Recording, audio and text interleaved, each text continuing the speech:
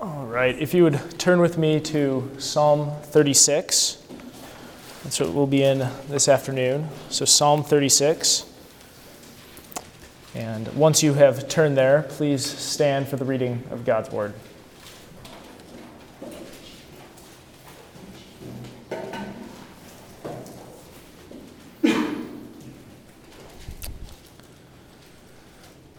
Psalm 36. Transgression speaks to the wicked deep in his heart. There is no fear of God before his eyes. For he flatters himself in his own eyes that his iniquity cannot be found out and hated. The words of his mouth are trouble and deceit. He has ceased to act wisely and do good. He plots trouble while on his bed. He sets himself in a way that is not good. He does not reject evil. Your steadfast love, O Lord, extends to the heavens, your faithfulness to the clouds. Your righteousness is like the mountains of God. Your judgments are like the great deep. Man and beast you save, O Lord. How precious is your steadfast love, O God. The children of mankind take refuge in the shadow of your wings. They feast on the abundance of your house, and you give them drink from the river of your delights. For with you is the fountain of life. In your light do we see light. Oh, continue your steadfast love to those who know you, and your righteousness to the upright of heart. Let not the foot of arrogance come upon me, nor the hand of the wicked drive me away. There the evildoers lie fallen. They are thrust down, unable to rise. This is the word of the Lord. Thanks be to God. The title of tonight's sermon is A Precious Contrast. A Precious Contrast. In Psalm 36, David sharply contrasts the wicked with the holiness of God, and yet proclaims God's love for his people despite our sin. And my goal for tonight is that we would not just know these truths, but that the Spirit would enliven our hearts for us to truly be in awe of a God who could love people such as us, and that we would be drawn to worship and obedience as a result. So as I alluded to in the title, David presents a sharp contrast, and that happens in the first 6 verses. The first half of that contrast is in verses 1 through 4, when he talks about the wicked. Verse 1 reads, "Transgression speaks to the wicked deep in his heart. There is no fear of God before his eyes." And now there is some discussion on the translation of the first part of that verse. As the ESV says, transgression is almost personified as enticing the wicked, whispering to the wicked, getting the wicked to sin. On the other hand, others translate it as David is meditating on the wicked man. He is meditating on who the wicked man is, how he acts.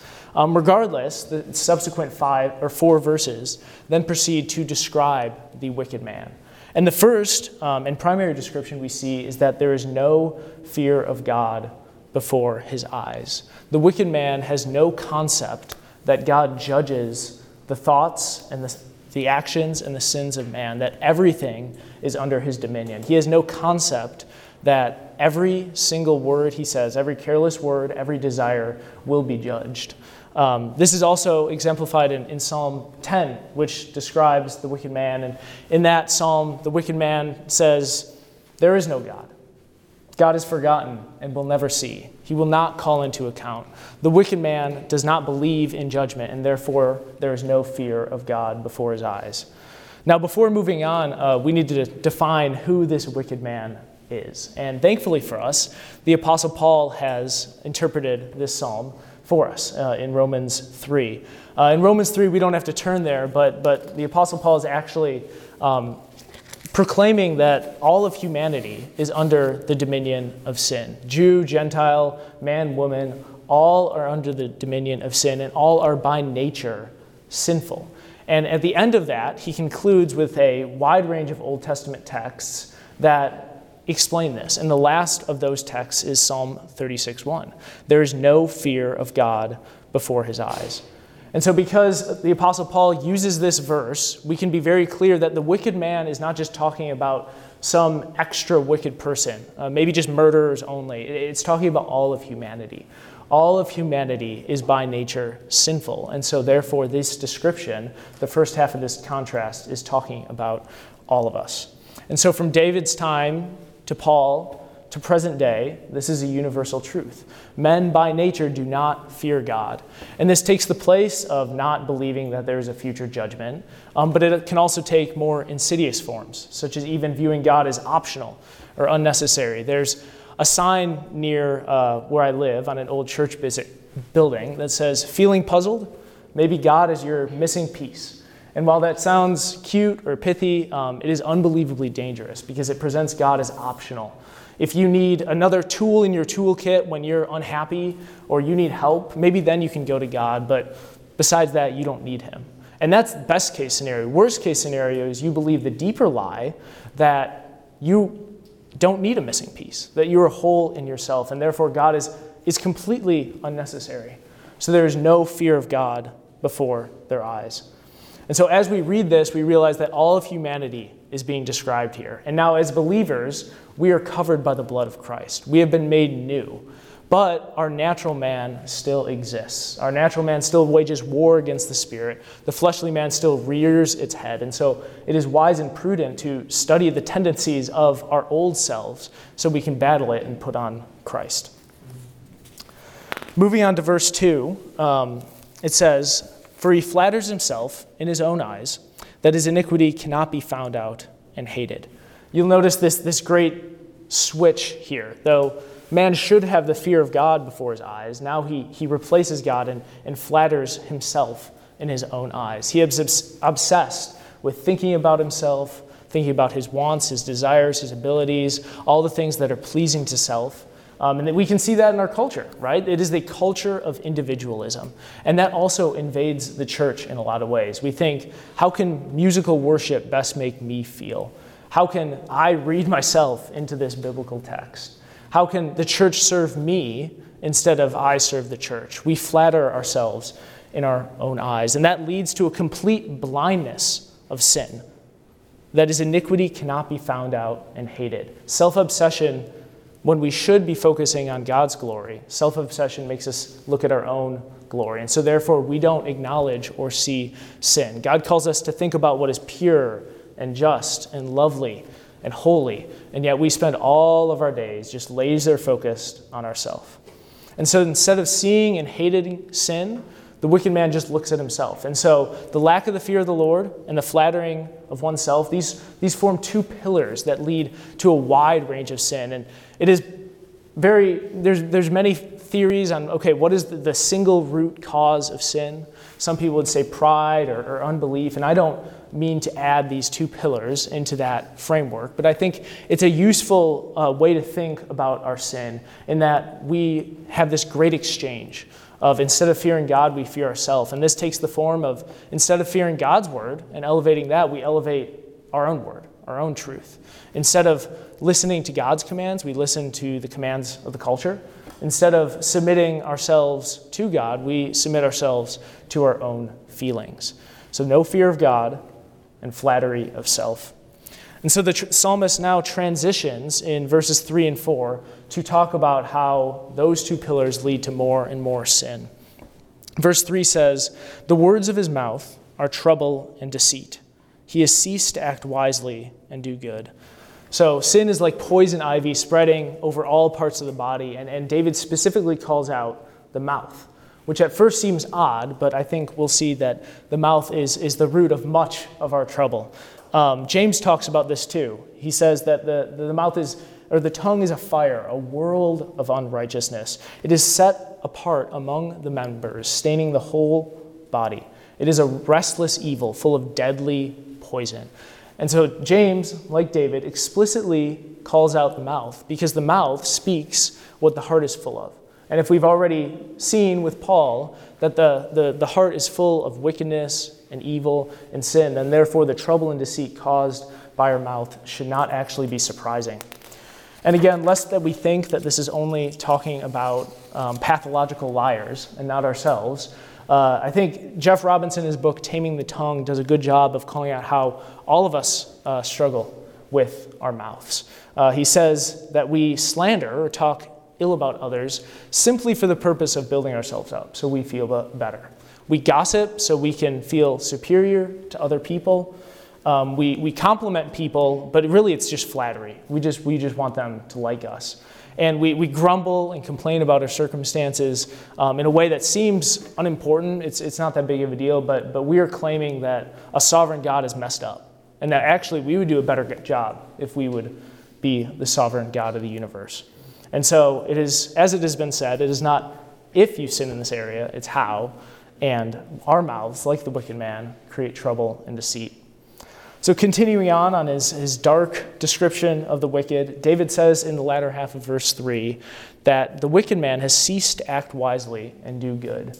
That when wickedness and evil enter, wisdom and goodness leave. They do not coexist. And not only do they not coexist in our own hearts, we actually spend time celebrating wickedness and evil in other people. The Apostle Paul talks about that in Romans 1, when they not only know that these things are wrong, but they do them themselves, and they actually celebrate when other people do them. And so we're now at this point where there's been a putting off of good. And one commentator says at this point that the sins of omission, ceasing to act wisely and do good, not doing what is right, leads to sins of commission, or doing something wrong. And that is verse 4. It says, "He plots trouble while on his bed. He sets himself in a way that is not good. He does not reject evil." The picture David is painting here is one of extreme intentionality. On his bed, when he wakes up in the morning, the wicked man thinks about how he can sin that day.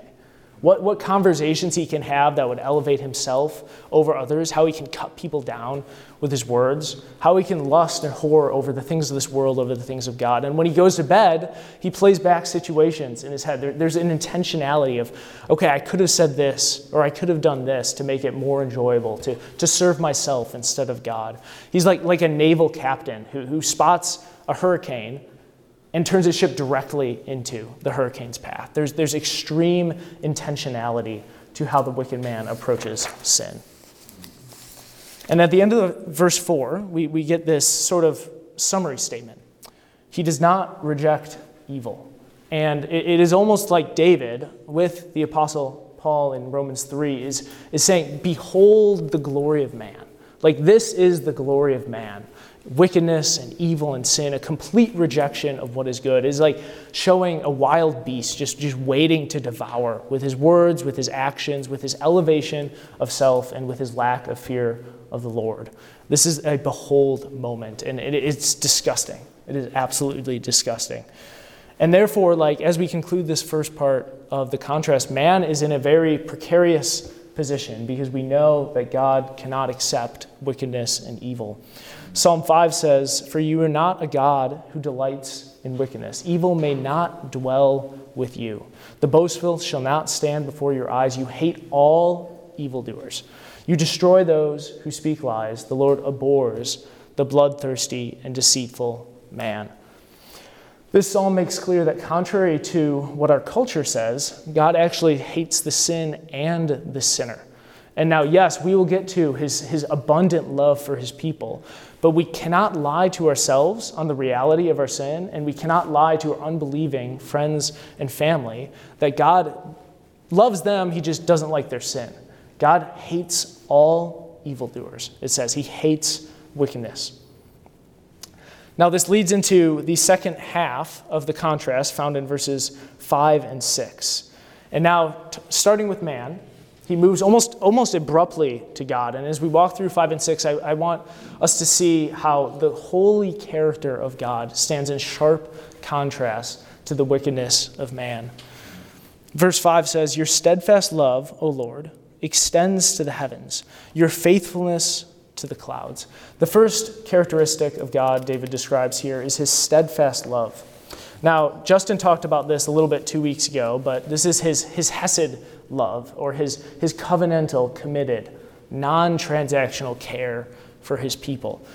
Contrary to man, who we have defined love as an emotional, temporary, up and down thing, God, by his very nature, is love. It is a committed love. It is an intentional love. He is so unlike us in our definition of love. And perhaps this is greatest seen in the Old Testament in the story of Israel, specifically the Exodus story. It is almost with God has preordained Israel's sin so that he may show how unique and unbelievable his steadfast love is. Think about this, that the Israelites are in Egypt, and God comes to them and says, I will free you. And they say, we don't think you can. Then he frees them and brings them out of Egypt, and they're at the Red Sea, and Pharaoh's armies are there, and they doubt. They doubt again. And then he brings them through the Red Sea. He's committed to them. And then 3 days later, they say, we don't have anything to eat or to drink. And they start complaining and grumbling. And then he feeds them.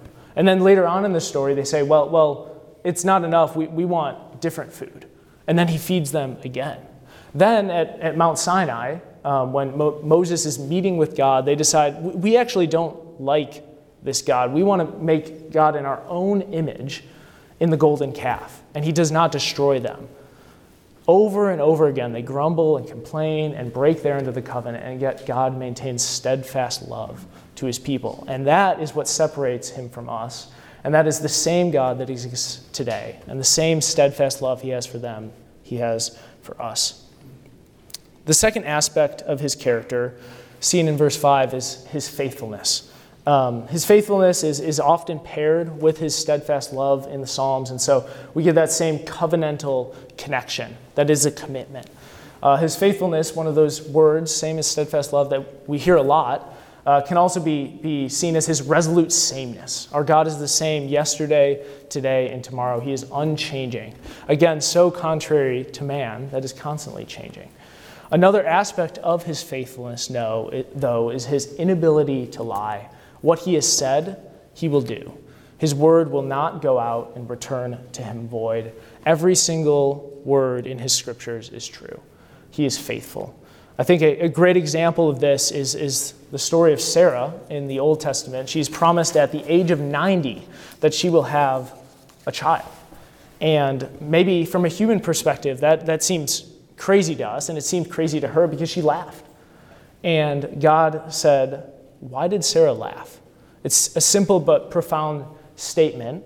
Why would Sarah laugh at God not doing exactly what he said he would do? Why would Sarah laugh and say, God might not have the strength or the power or the ability to do this? This is impossible. It was more ridiculous for Sarah to laugh, though, that God would not do exactly what he promised to do than for her to laugh at a woman having a child at age 90. It is more ridiculous to think that one word of God could fail, then the sun might not come up tomorrow. He is faithful. David then moves on to describe God's righteousness in verse 6. He says that his righteousness is like the mountains of God. The mountains of God can alternatively be translated as mighty mountains. Think immense, unbelievable mountains. And you see this pattern here, that David it's almost like he can't describe God's glory, his character.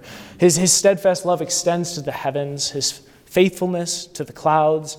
Your righteousness is like the mountains of God. This is wording that can't wrap our minds around who God is. You notice verses 1 through 4, we could describe the wicked man. We can wrap our minds around the wicked man. We can understand our own sin, but we cannot comprehend God's character. Your righteousness is like the mountains of God. Righteousness is simply his character, his very being, his perfection. All that he has done in eternity past and all that he has done in eternity future is perfect. He has never had an impure thought. He's never had an impure desire. He has never had an impure action. All he does is good. Where we are unrighteous, God is righteous. The fourth aspect of God's character is his judgments, his justice. It says, your judgments are like the great deep. God's justice, his definition, is always right and true. And we think about mankind contrary to God. We call what is good evil and what is evil good. And even when we make our best guess at what is just, it is constantly changing. What was legal 50 years ago is illegal now. What is okay in one state is not okay when you go 10 miles to the east to a different state. What we have said is morally good in one administration changes when the administration changes, and now it's morally bad.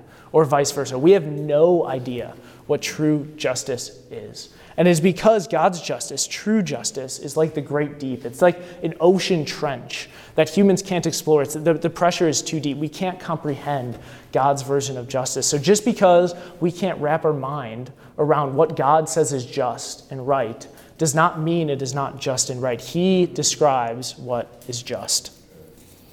Romans 11 says, "Oh, the depths and the riches and knowledge of God, how unsearchable are his judgments, how inscrutable his ways." He has no qualms with deciding what is right and wrong because he is creator of the universe.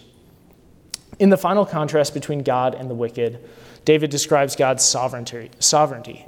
He says, "Man and beast you save, O Lord." And similar to other Psalms that we've talked about, this is not an eternal salvation necessarily. This is a physical salvation. It is more likely to be interpreted as that he preserves the life of man and beast. And I think Psalm 104 does a really good job of describing this. I wish we could read the whole thing, but in essence it describes how from the rain that waters the tops of the mountains, that trickles into streams, that feeds the grass that the deer eats, and that feeds humankind. Like God is over every single aspect of creation. That mankind does not sleep, animals do not awaken, that we do not eat, that we don't die, we don't give birth without God's sovereignty.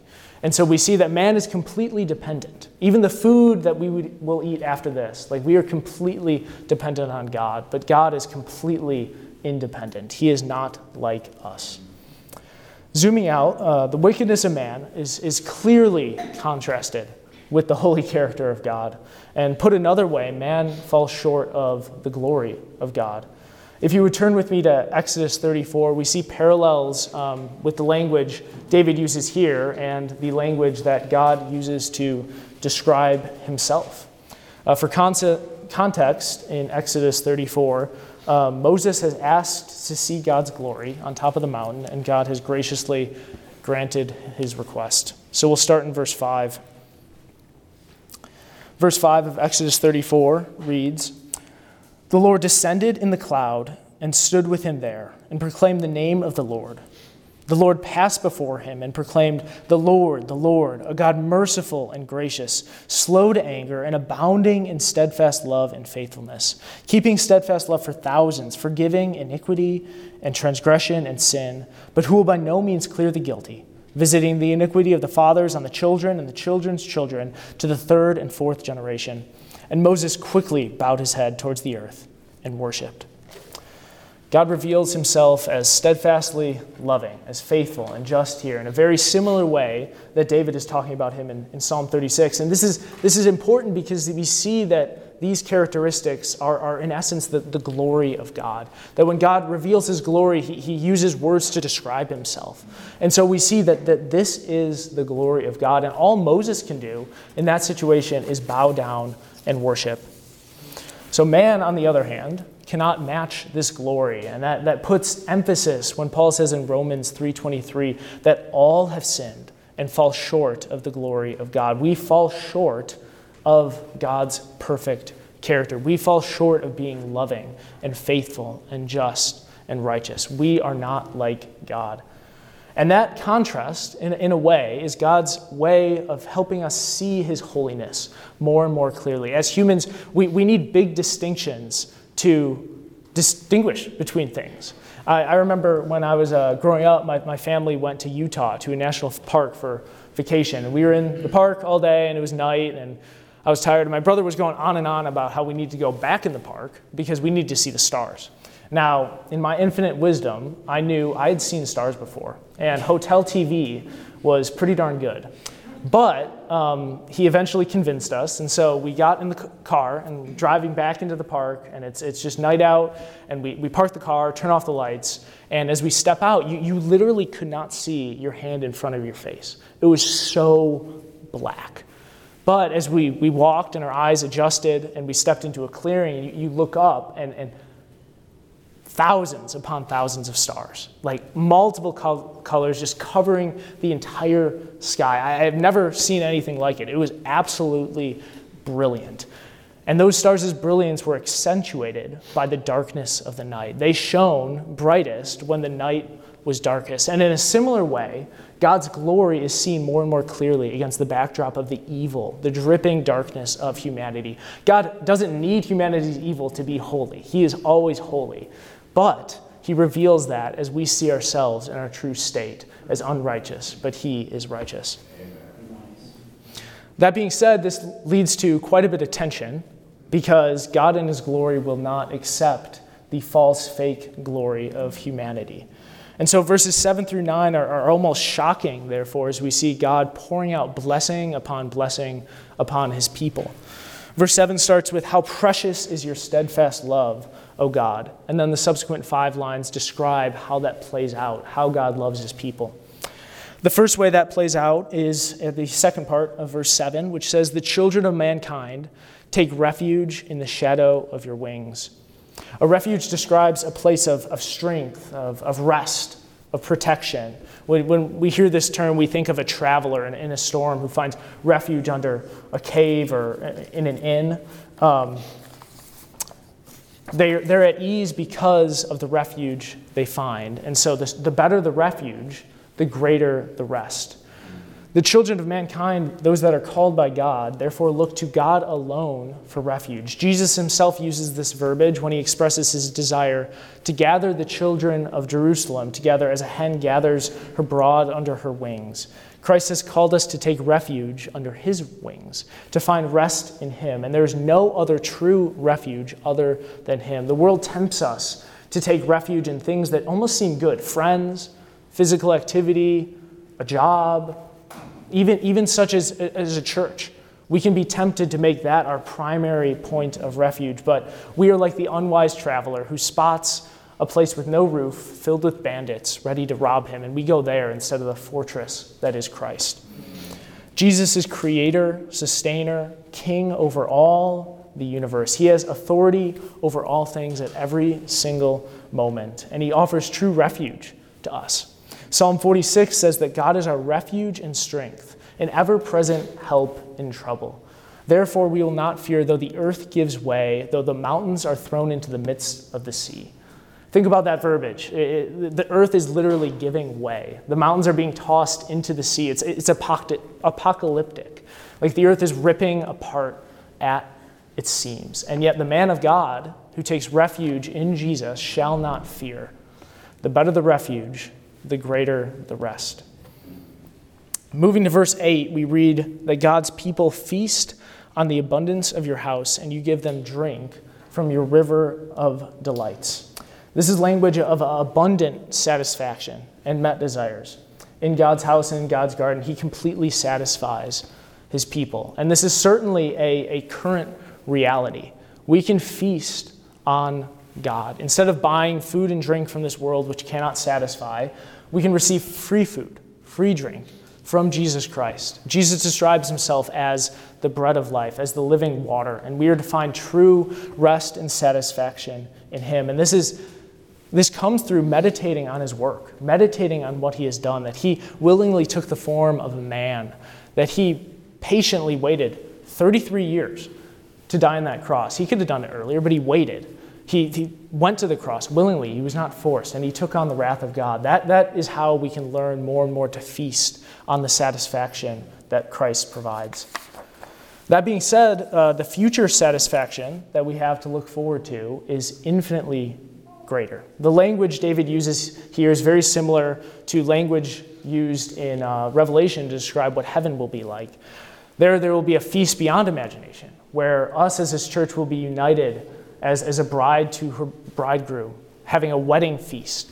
We will be united to Christ. And from the very throne of God, from God himself, there will flow a river of water of life that will satisfy our souls. In love, God has appointed us before time began to spend eternity in him, with him. He is our true satisfaction. There is no other inheritance besides him.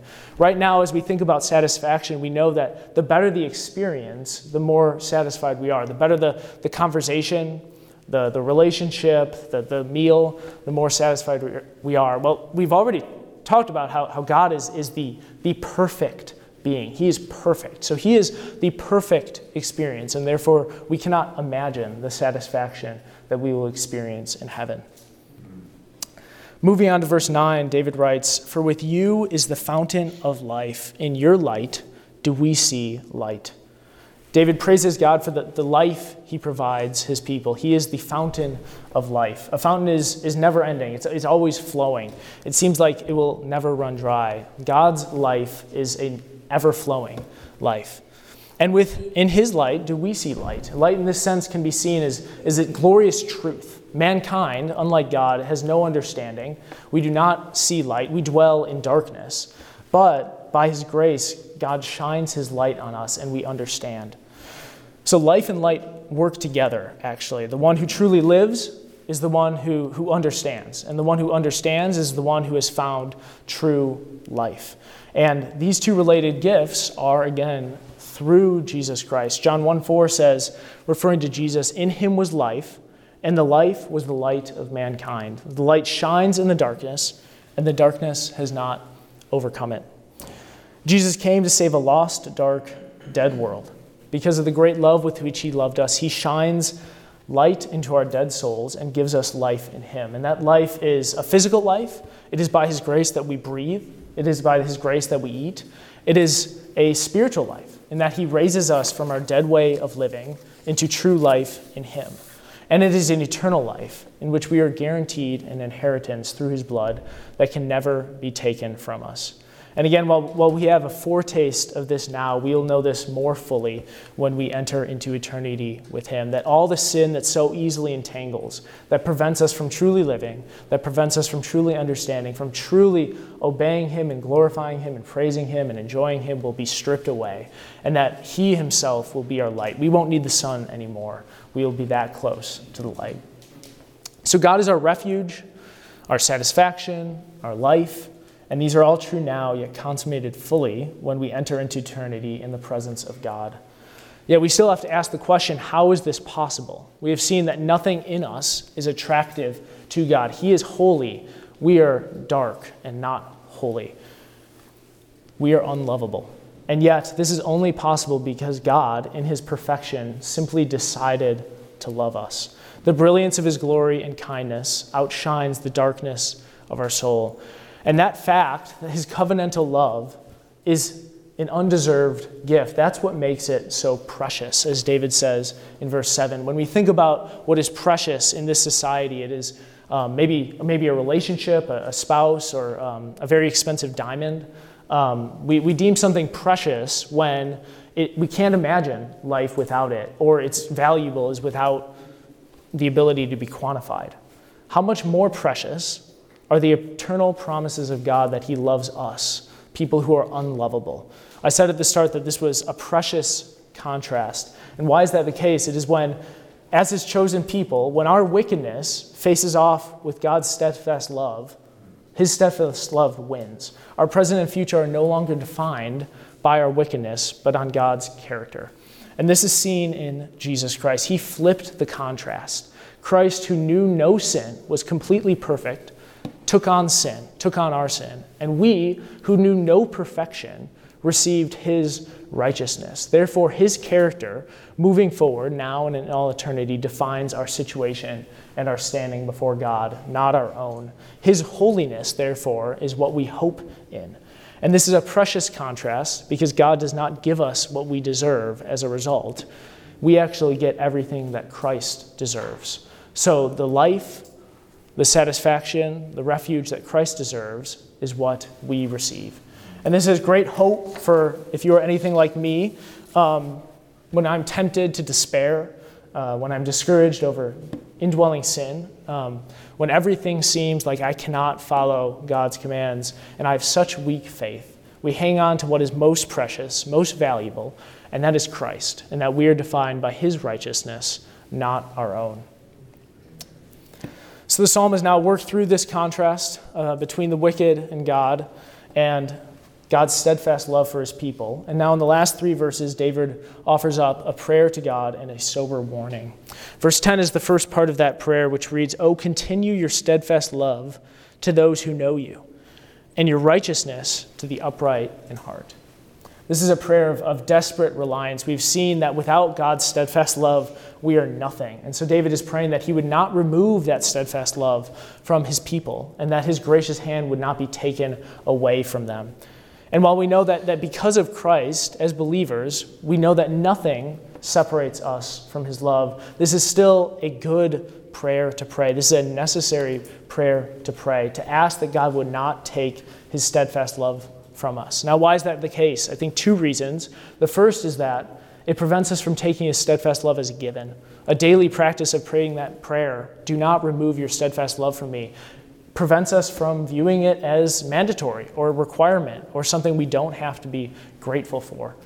Secondly, this is just honoring and glorifying to God in a similar way that the psalmists pray, hear my prayer, O Lord. We know God hears us, but we are acknowledging his gift to us, that he hears us, that he steadfastly loves us. And so we can grow in praying these promises.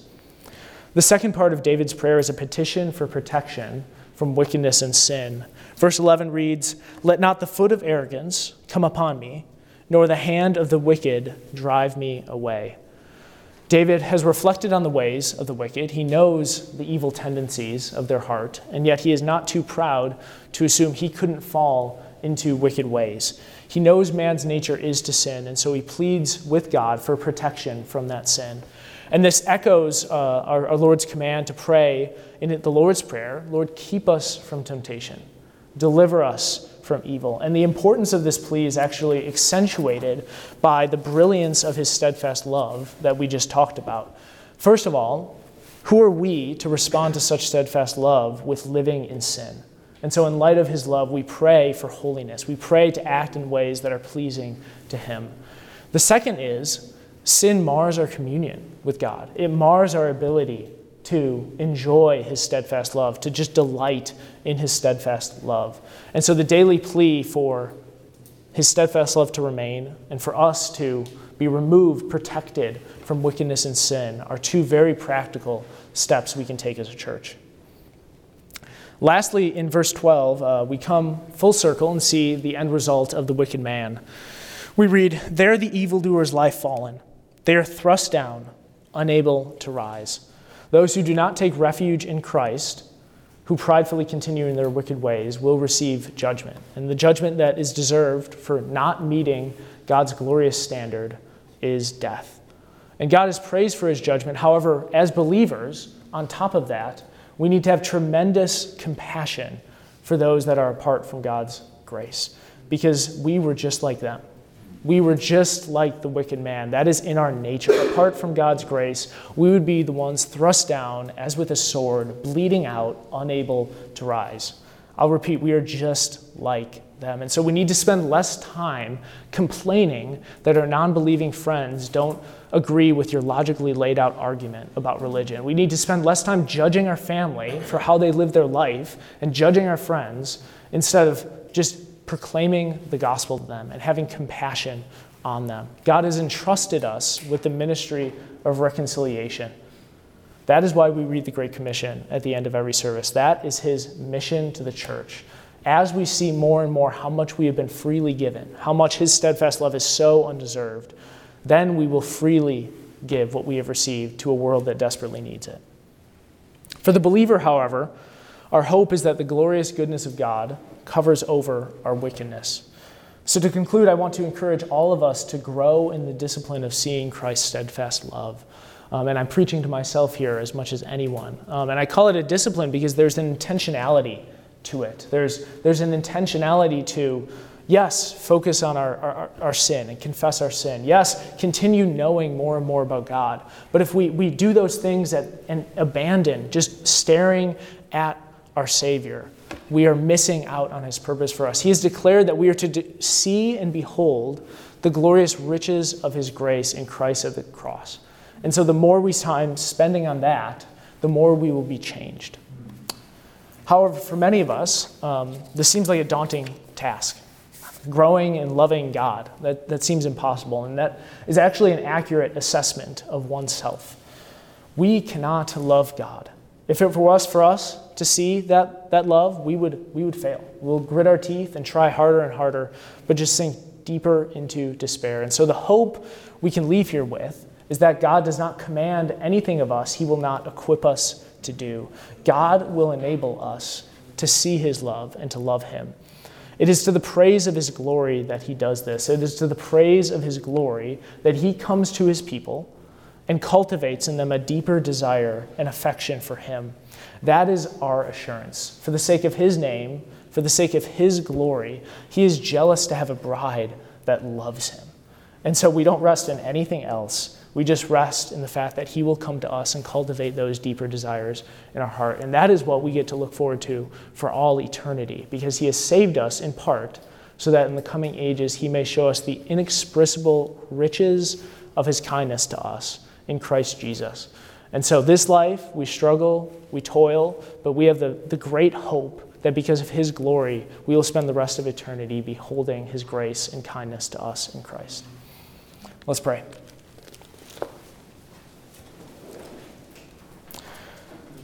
Father, you are holy, and simply breathing right now is more than we deserve. But yet you have gone way beyond that, and you have sent your Son as a sacrifice for our sins, bleeding and dying on that cross so that we may be free. Lord, we ask for the grace in our foolishness to not continue to navel gaze at ourselves and our own sin, but to cast our eyes to the cross. Please come to us and cultivate in us desires to love you and deeper affections. In the name of Jesus Christ we pray. Amen.